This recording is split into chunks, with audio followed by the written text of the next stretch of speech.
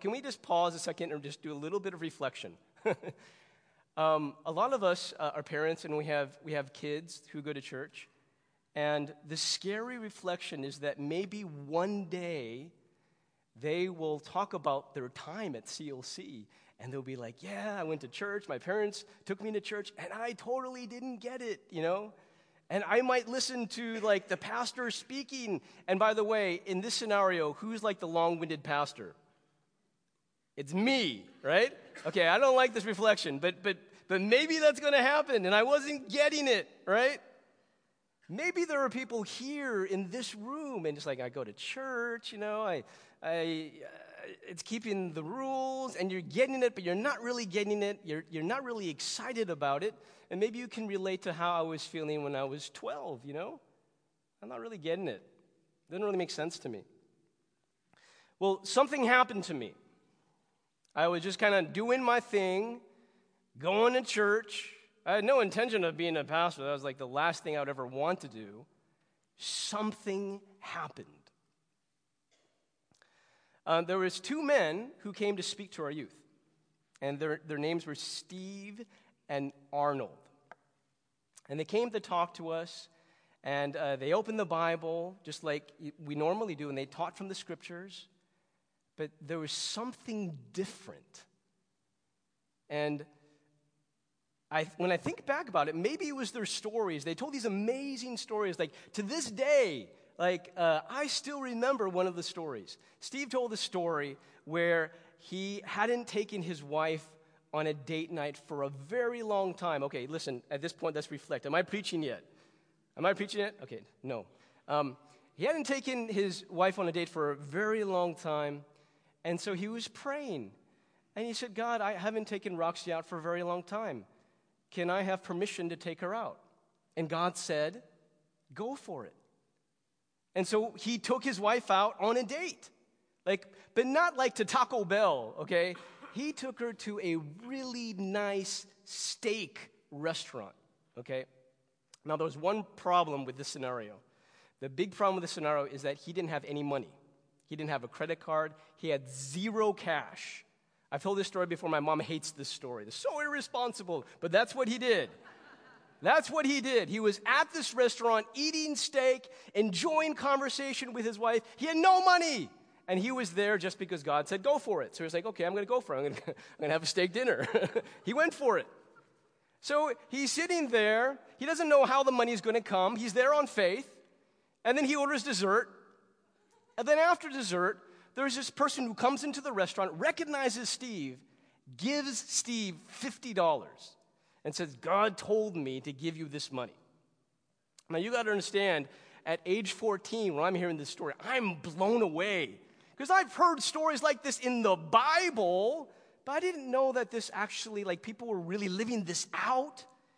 They seem to, story after story, conversation after conversation, have this dynamic relationship with God. And I'd never seen that before. And I was 14 years old, and I knew I was looking for something in my life, and I was like, oh man, I'm missing what they got. And I want what they have. So they led in a prayer to receive Jesus, and I was there. And I prayed the prayer. And then something I've never experienced before happened. It was very, very, it was an experience. It was mysterious. It's still hard for me to describe, but it was very supernatural. And I can honestly say, right here, right now, at that moment, my life totally changed. At that moment, my life just went on a whole new direction. And I have not been the same person since. Now, what we're talking about this morning is this mysterious thing that happened to me, which happens to be the very thing that Jesus is talking about in this passage, which Eileen read.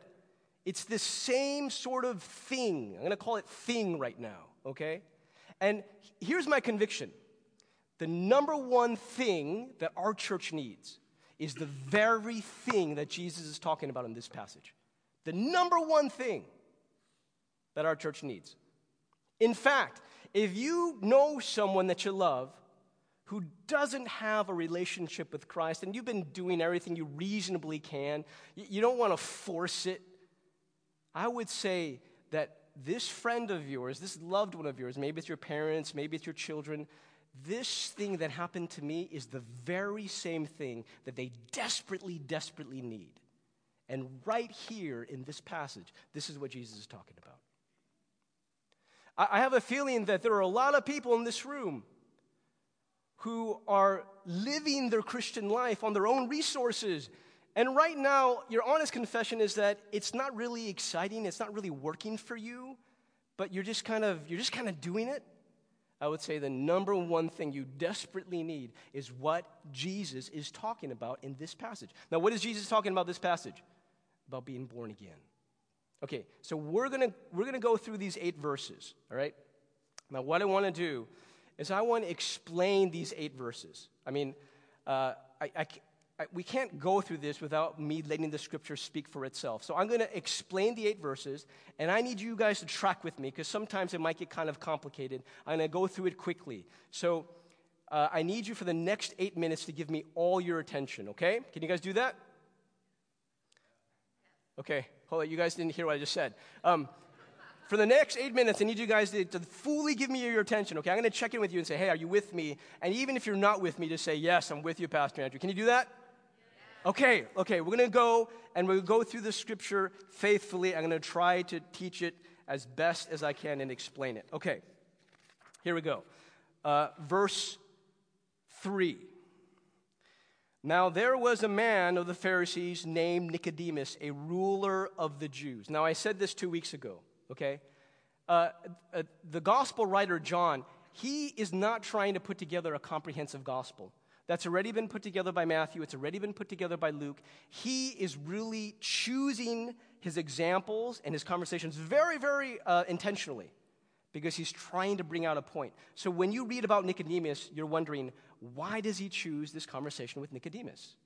What does Nicodemus represent? Okay, now let me tell you, he represents something I can describe in 2 words. Old religion. That is what Nicodemus represents. He was a Pharisee, not just a Pharisee, but a ruler of the Jews, big-time teacher. Even Jesus calls him Israel's teacher, okay? Now, what would a good Pharisee teach? Observe the laws and the traditions of the elders. Now, what does that sound like? How I would describe my faith at age 12, believe in God and follow all of his rules, right? Same sort of thing. So what does Nicodemus represent? Old religion. Let me hear you guys say old religion. A lot of people in church think the same way. What does it mean to be a Christian? Believe in God, go to church, try to live a moral life, die, and go to heaven. Old religion. Okay, this is super relevant to a lot of people here. Like if you're here today and you're not necessarily excited about this dynamic relationship you have with God, maybe it's because you're believing in old religion. And old religion is not supposed to be exciting. Jesus is about to blow Nicodemus's mind, okay? And the good news is that if you're here and you're in old religion, God has a much better plan for you.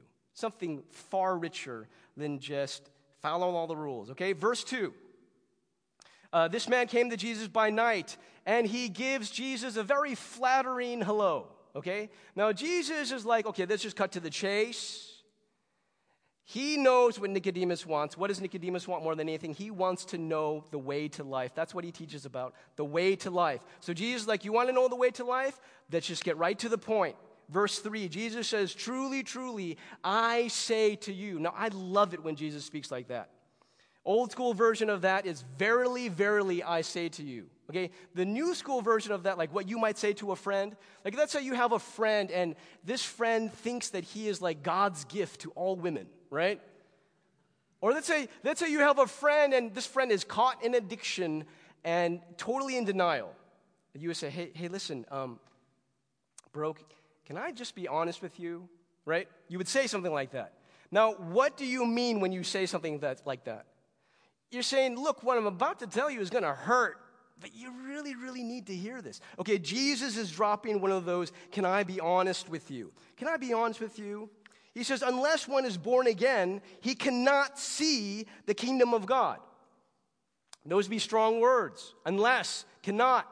The positive version is you must. You absolutely need this. Need what? To be born again. Okay, now what I'm going to do next is I'm going to ask a question, not answer it, and come back to it later on, okay? What's the question? The driving question is, what does Jesus mean when he says born again? What does he mean? What is he trying to get at when he says born again? What does that mean? I'm not answering that right now. I'm going to come back to it and move on. Let's go ahead and move on. Let's go to verse 4. Nicodemus said to him, how can a man be born when he is old? Now, what's going on? I thought Nicodemus was smart. I thought he was Israel's teacher. Does he not understand that Jesus is being metaphorical? Maybe Nicodemus is just like, okay, Jesus, I get what you're saying. I'm just going to go along with your wording. I'm just going to play along. And basically, if you believe that, then what he's saying is a man or a woman is basically a sum of their past. What you're asking for me right here to start over again, I can't. Because look at me. I'm old.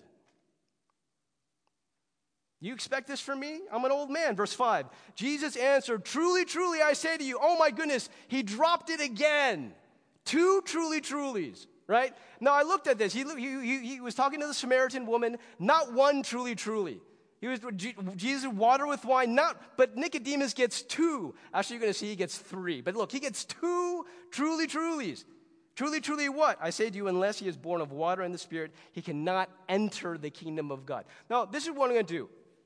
This is really complex. I'm going to oversimplify it, all right? I got to because we don't have enough time.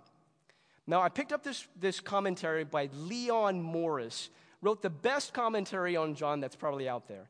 And this was his interpretation. What does water mean? Water can mean 3 things. It could mean, number 1, purification. Number 2, procreation. Number 3, it could mean baptism. Okay, Leon Morris says the best interpretation is number 2.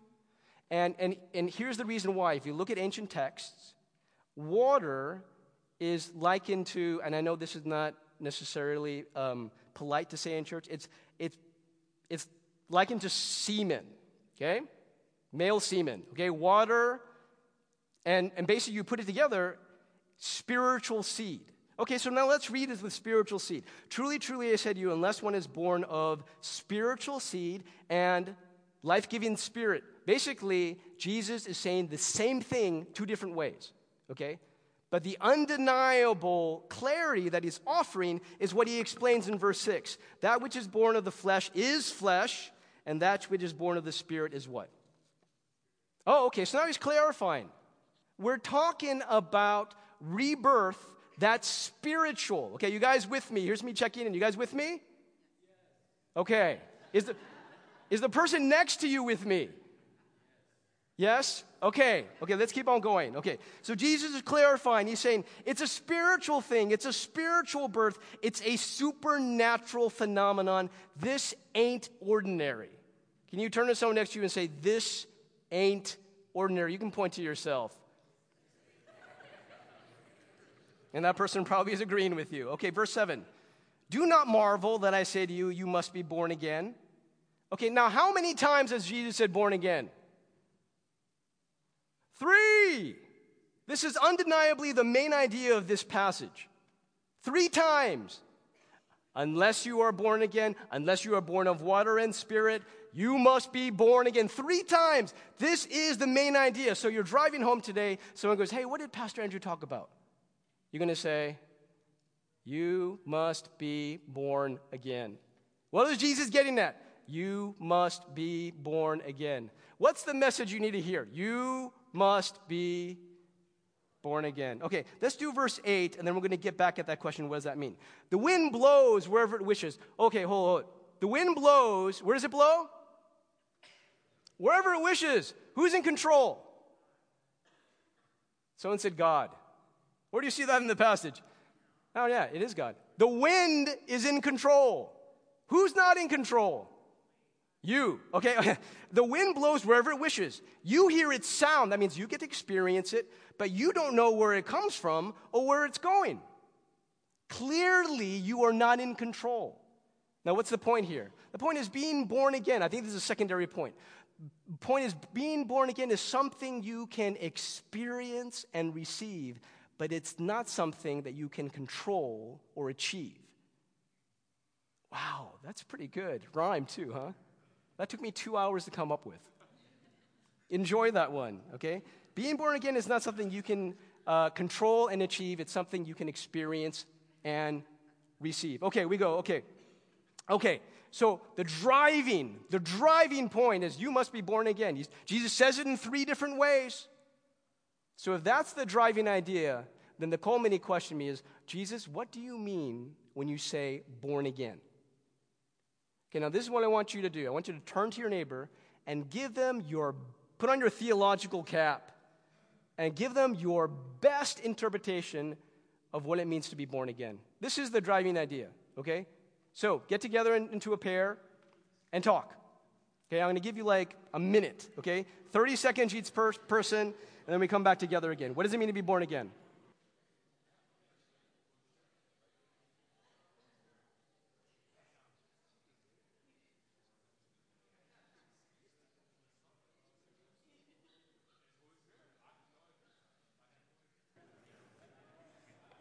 Okay. Okay, let's bring it together. I want to give you my definition, but I would like to ask for permission to give you my long-winded version, okay? Can we do that? Now, this is part of the reason why. Part of the reason why is the more I read the Gospel of John, the more I'm seeing that Jesus is communicating more through the visual than maybe the actual words. Now, I'll give you an example of this. Last week, Calvin talked about water into wine. Those are really powerful images. Did Jesus stop and explain it? Not really. All you're left with is the image. Now, that's a really powerful image. And I'm starting to see that in every chapter, there's this amazing visual imagery, and that's supposed to communicate even more sometimes than the actual words. Okay, so what's the visual imagery in chapter 3? Undoubtedly, it's being born again. So what I want to do is give you a very painful and hopefully unforgettable description of the birthing process, okay? I even brought pictures. No, don't worry. My wife said, none of them better have me on them. And I'm okay with that. I'm okay with that. I understand that. So there it is, okay? Okay, stage 1A to the left, stage 1B to the right. Okay, now what I want to do is I want to actually fill it in with my own story, our own story. So what happened on September 19, 2006, I was about to go to bed. So I pull up the covers, I twist it over just to give my wife a kiss. And that kiss was so powerful that it broke her water. That was all me. Wasn't even a movie kiss. No open mouth. It was just a peck and boom. It happened. Okay, so now we were in stage 1A, and Raina's body was going through these contractions. Most young people don't know what that is. It's when the womb tightens up, and it's tightening up because it's squeezing out the baby. Okay, so the womb's like this muscle is squeezing out the baby. Okay, so so the contractions were coming. They were coming stronger, and they were being more intense. And so we went to the hospital. Okay, and so we were in 1A. Now, here's the thing. I was watching my wife go through the contractions, and I was seeing her writhe in pain. Now, I'm a guy. I want to, help. I want to do something. I want to be part of the process. So I didn't know what to do, and I'm a preacher. So I said, hey, how are you feeling? How are you doing? Are you okay? Can I get you something? Maybe you can describe what you're feeling. I can write it down, and then we can reflect on this moment. And somewhere from deep within my wife came this voice, and she said, can you please be quiet? It was like that. And I'm like, I can be quiet. Watch me be quiet. I'm going to be quiet because that's going to help you. I'm going to be quiet right now. Starting soon. I'm going to be quiet. If you can first just tell me how you're feeling. Okay. And then we came prepared. We had a medication plan. I don't know if you know this, but you should come up with a plan. And we came up with a plan. And here is the plan, because we're very natural. And so we thought, we're going to do, we are open to epidural. You guys know what epidural is. We're open to it as last resort. Okay, that was the first and only time we had this plan. First and only time, okay? The pain was so great. The second time, the third time, the plan was epidural now, Like, Raina's first line to the doctor was, get it in me, put it in me, right? Epidural now. But we didn't know that the pain was going to be like that. And it was like that. Now, I went online so that I could hear how women would describe the pain. One woman described the pain like this. It is like the worst gas pain you've ever had, combined with someone stabbing you in the stomach. Many women describe it as the worst pain they've ever experienced in their entire lives. Like you are being torn apart on the inside. One poetically put it like, it was the most intense thing because you feel like you're dying to give life. Very poetic, huh?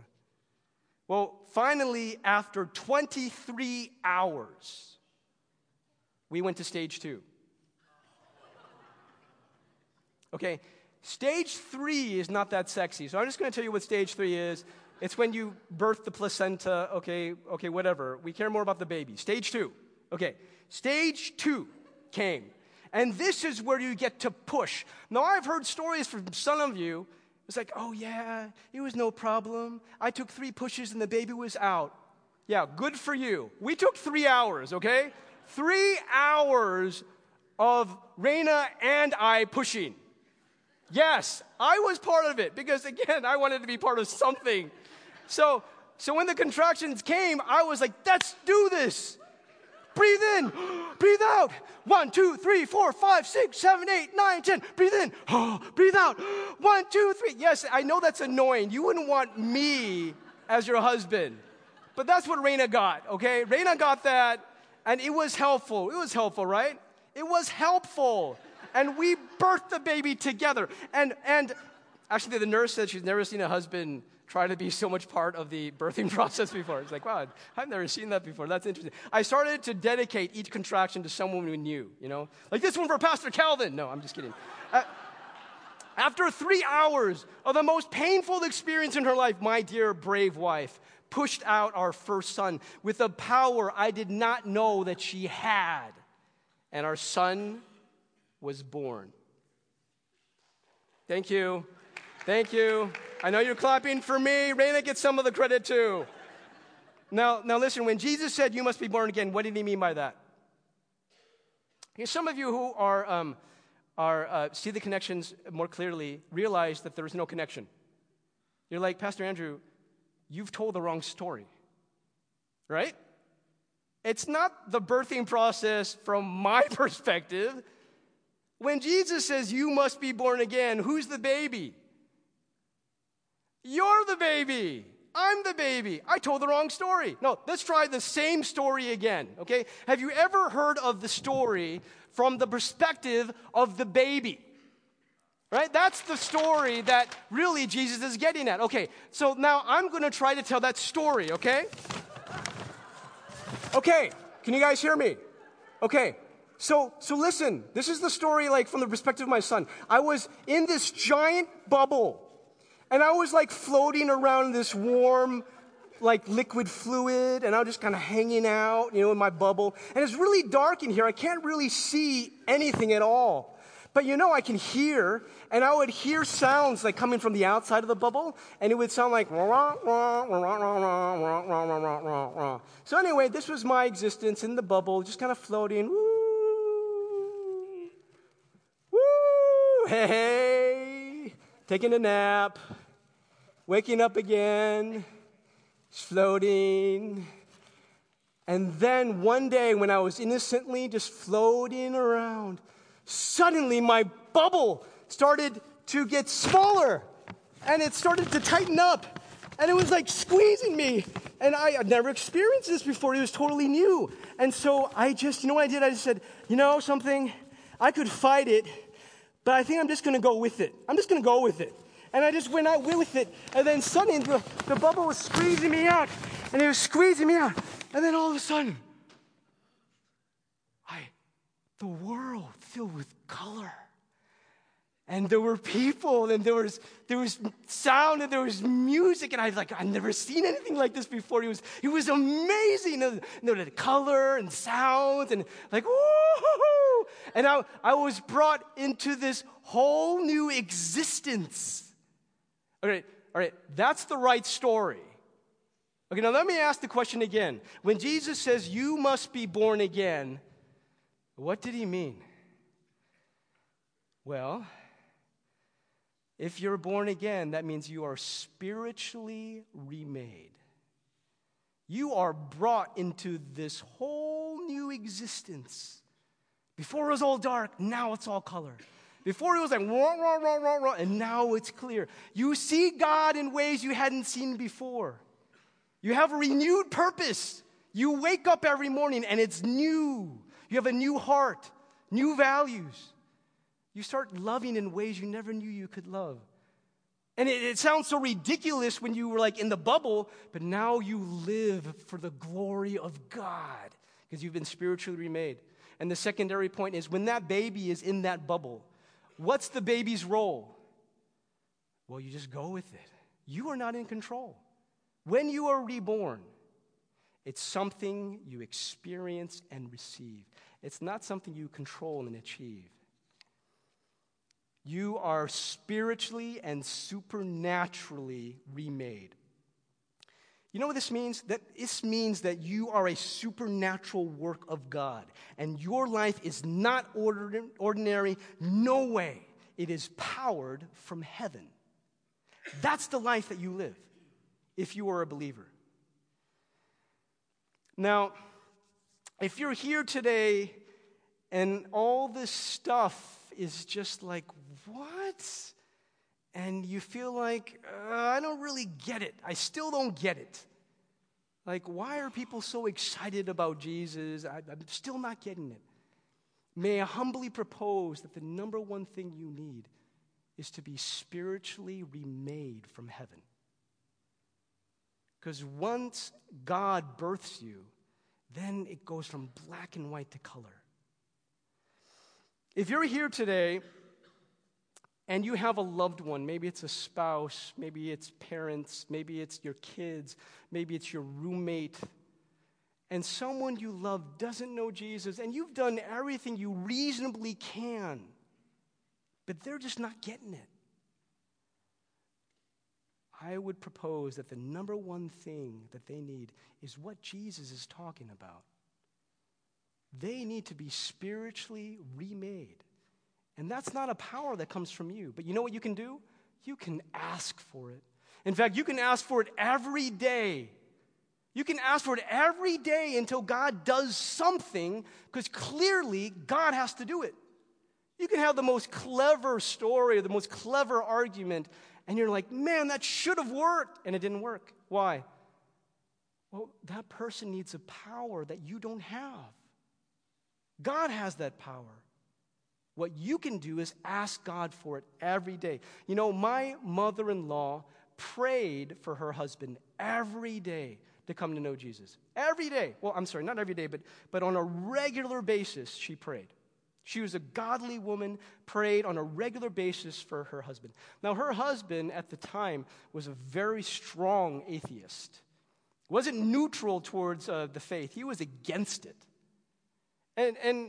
And my mother-in-law, it's not like she was trying to persuade him, although he was trying to talk her out of her faith. And it's not like she made him watch videos or gave him arguments. You know what she did? She prayed, and she said, God, do it. It's got to be done by you. Well, one day, after 7 years of not believing, she asks him to deliver a box full of tracts to a friend. So he says, okay, I'll do it. And he takes the box, and he's like, I'm just kind of curious what one of these tracts says. He opens the tract, reads the tract, and at the end of the tract is this prayer of salvation. And he goes, what I'm going to do? I'm going to pray that prayer, And then I'm going to go home to my wife and say, hey, I prayed the prayer. And she's going to get excited, and I'm going to say, and it didn't work. So he prayed the prayer. And a light went on. And he was like, I actually believe. And he was born again at that moment, and he has not stopped believing. That man who was against the faith became a godly man, became a chairman of the board at his church, a part-time missionary. It's got to be done by God. And you can pray and ask God to do it. There are people here today, and you're caught up in some sort of addiction. And you've been trying to fight it. But you've been trying to fight with your own resources. There are people here today, and there's someone in your life very, very difficult to love. And you've been trying to love this person. You've been trying, and you just feel like it's going nowhere. There are people here today, and you feel like so stressed out by your work or by your life or by your parents or by your school, and there's places where you just don't feel in control. The answer is not try harder. The answer is lean harder on the supernatural power of God. If you're not doing it now, you're not supposed to do it now by your own resources. You're supposed to do it by the resources that only God can provide. Who supernaturally remakes a person? God does. So lean harder on the supernatural power of God. I've asked Quest if he would share his testimony of how he has been born again. And Quest said that he would do it. I don't know if you guys remember. Quest, that's your cue to come up here. I don't know if you guys remember, but 2.5 years ago, Quest was baptized, and he shared his story, and today he's going to share part 2, if you will. Okay? So here is Quest.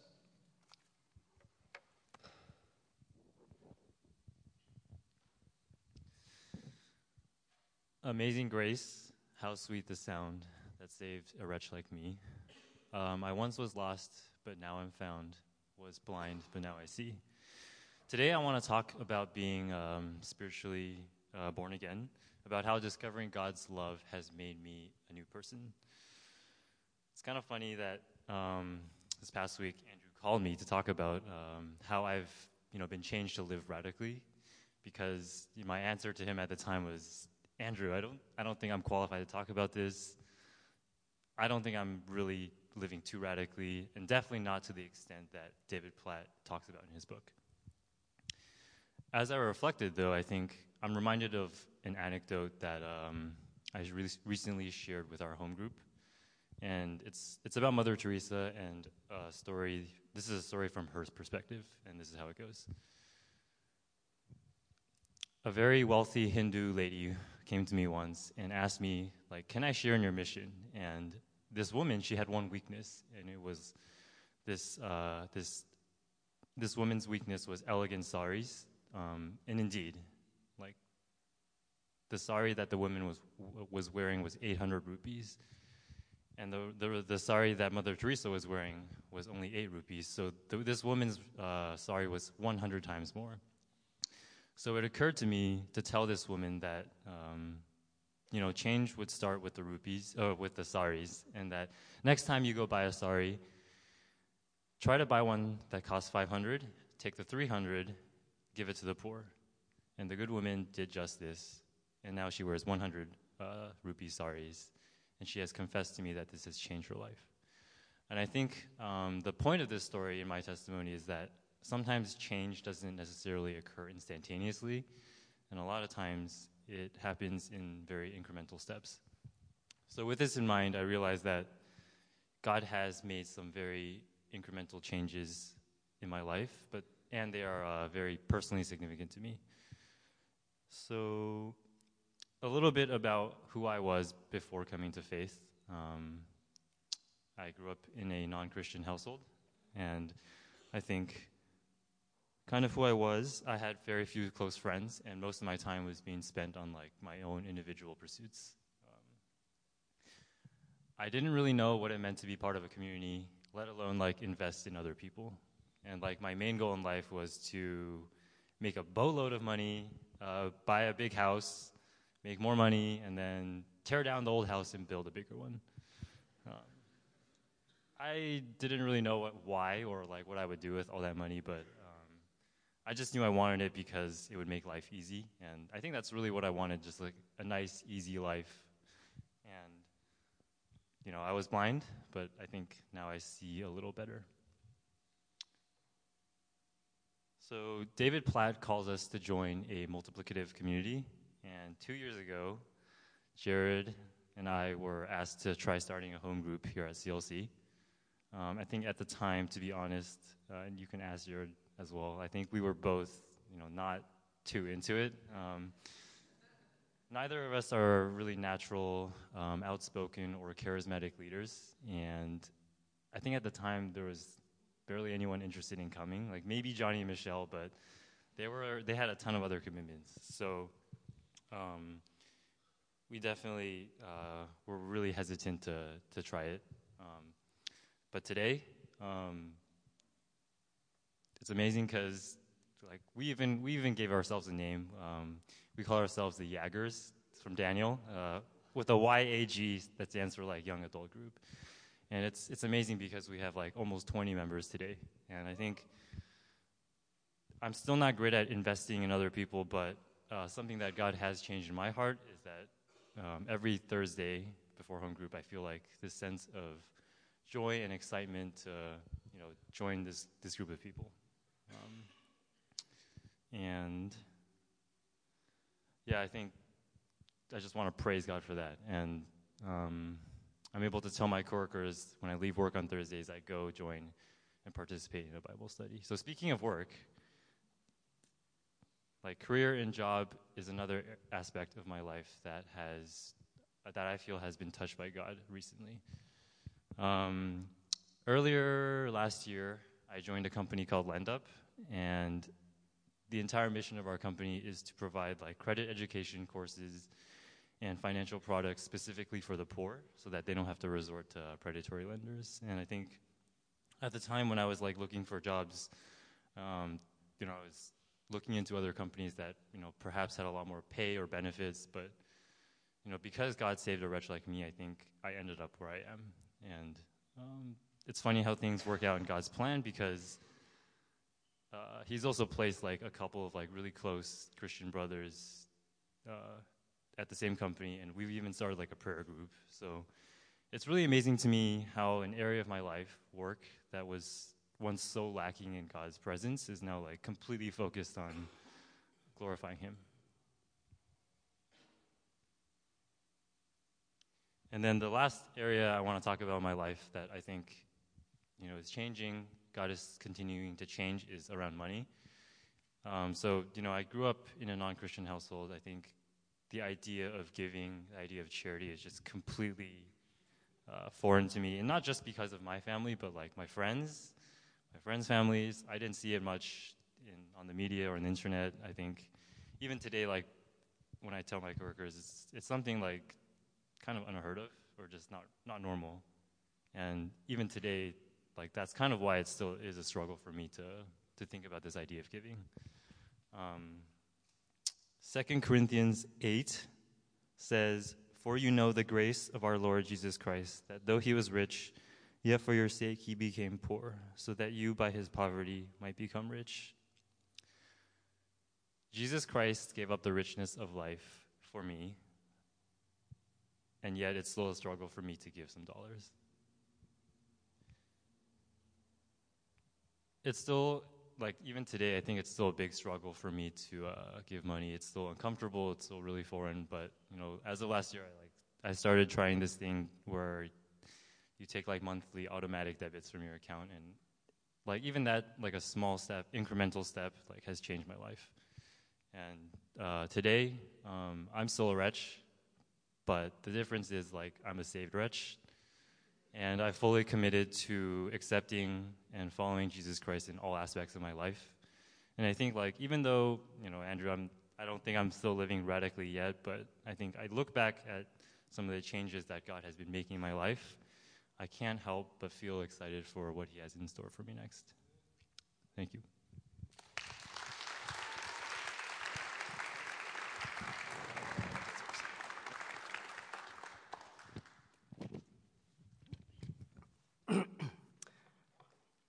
I'd like to make one final point, if I can. The Bible says that our greatest problem is the problem of sin. Nasty, nasty problem. Everything that's negative or corrosive or failing in our planet is due to this problem, which is the problem of sin. Now listen, we don't have any solutions on our own resources. We just don't. We need someone to go in labor for us. Absolutely. Now let me ask you, when a baby is born, who does all the work?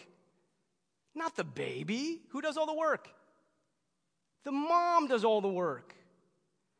When a person is saved, who does all the work? Who does all the work? It's not you. It's God who does the work. And what do? You go along with it in faith.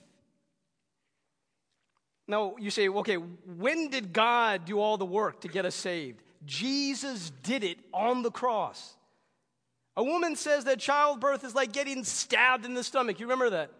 Jesus actually got stabbed in his side by a spear. A woman says giving birth is the worst pain in her life. Jesus went through the worst pain of his life. No one has ever gone through greater pain than what Jesus went through. Why did he go through that? To pay for the penalty of our sin. A woman says that giving birth is the most intense pain because it feels like I'm dying to give life. Well, that's exactly what Jesus did. He died to give you life, so you could be spiritually remade. He suffered through agony, internal torture, but it was all worth it to him so that you could be born again. What an amazing, amazing God we have. And that's the last thought of this message. If you would stand now, we're going to just invite Bino and Eileen. We're just going to do a little bit of responsive prayer, okay?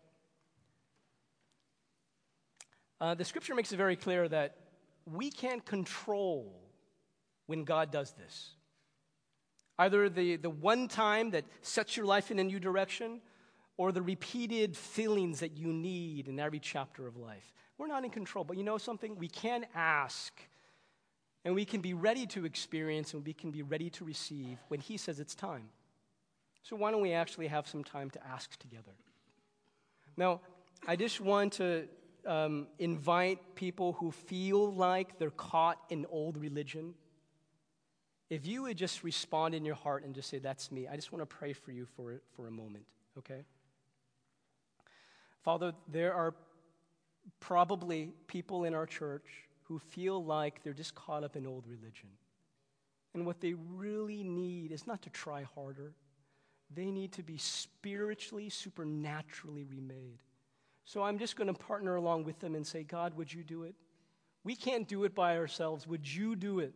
Would you do something supernatural in our lives so our whole lives can be set a new course in a new direction that's totally sold out for your glory? We need your help.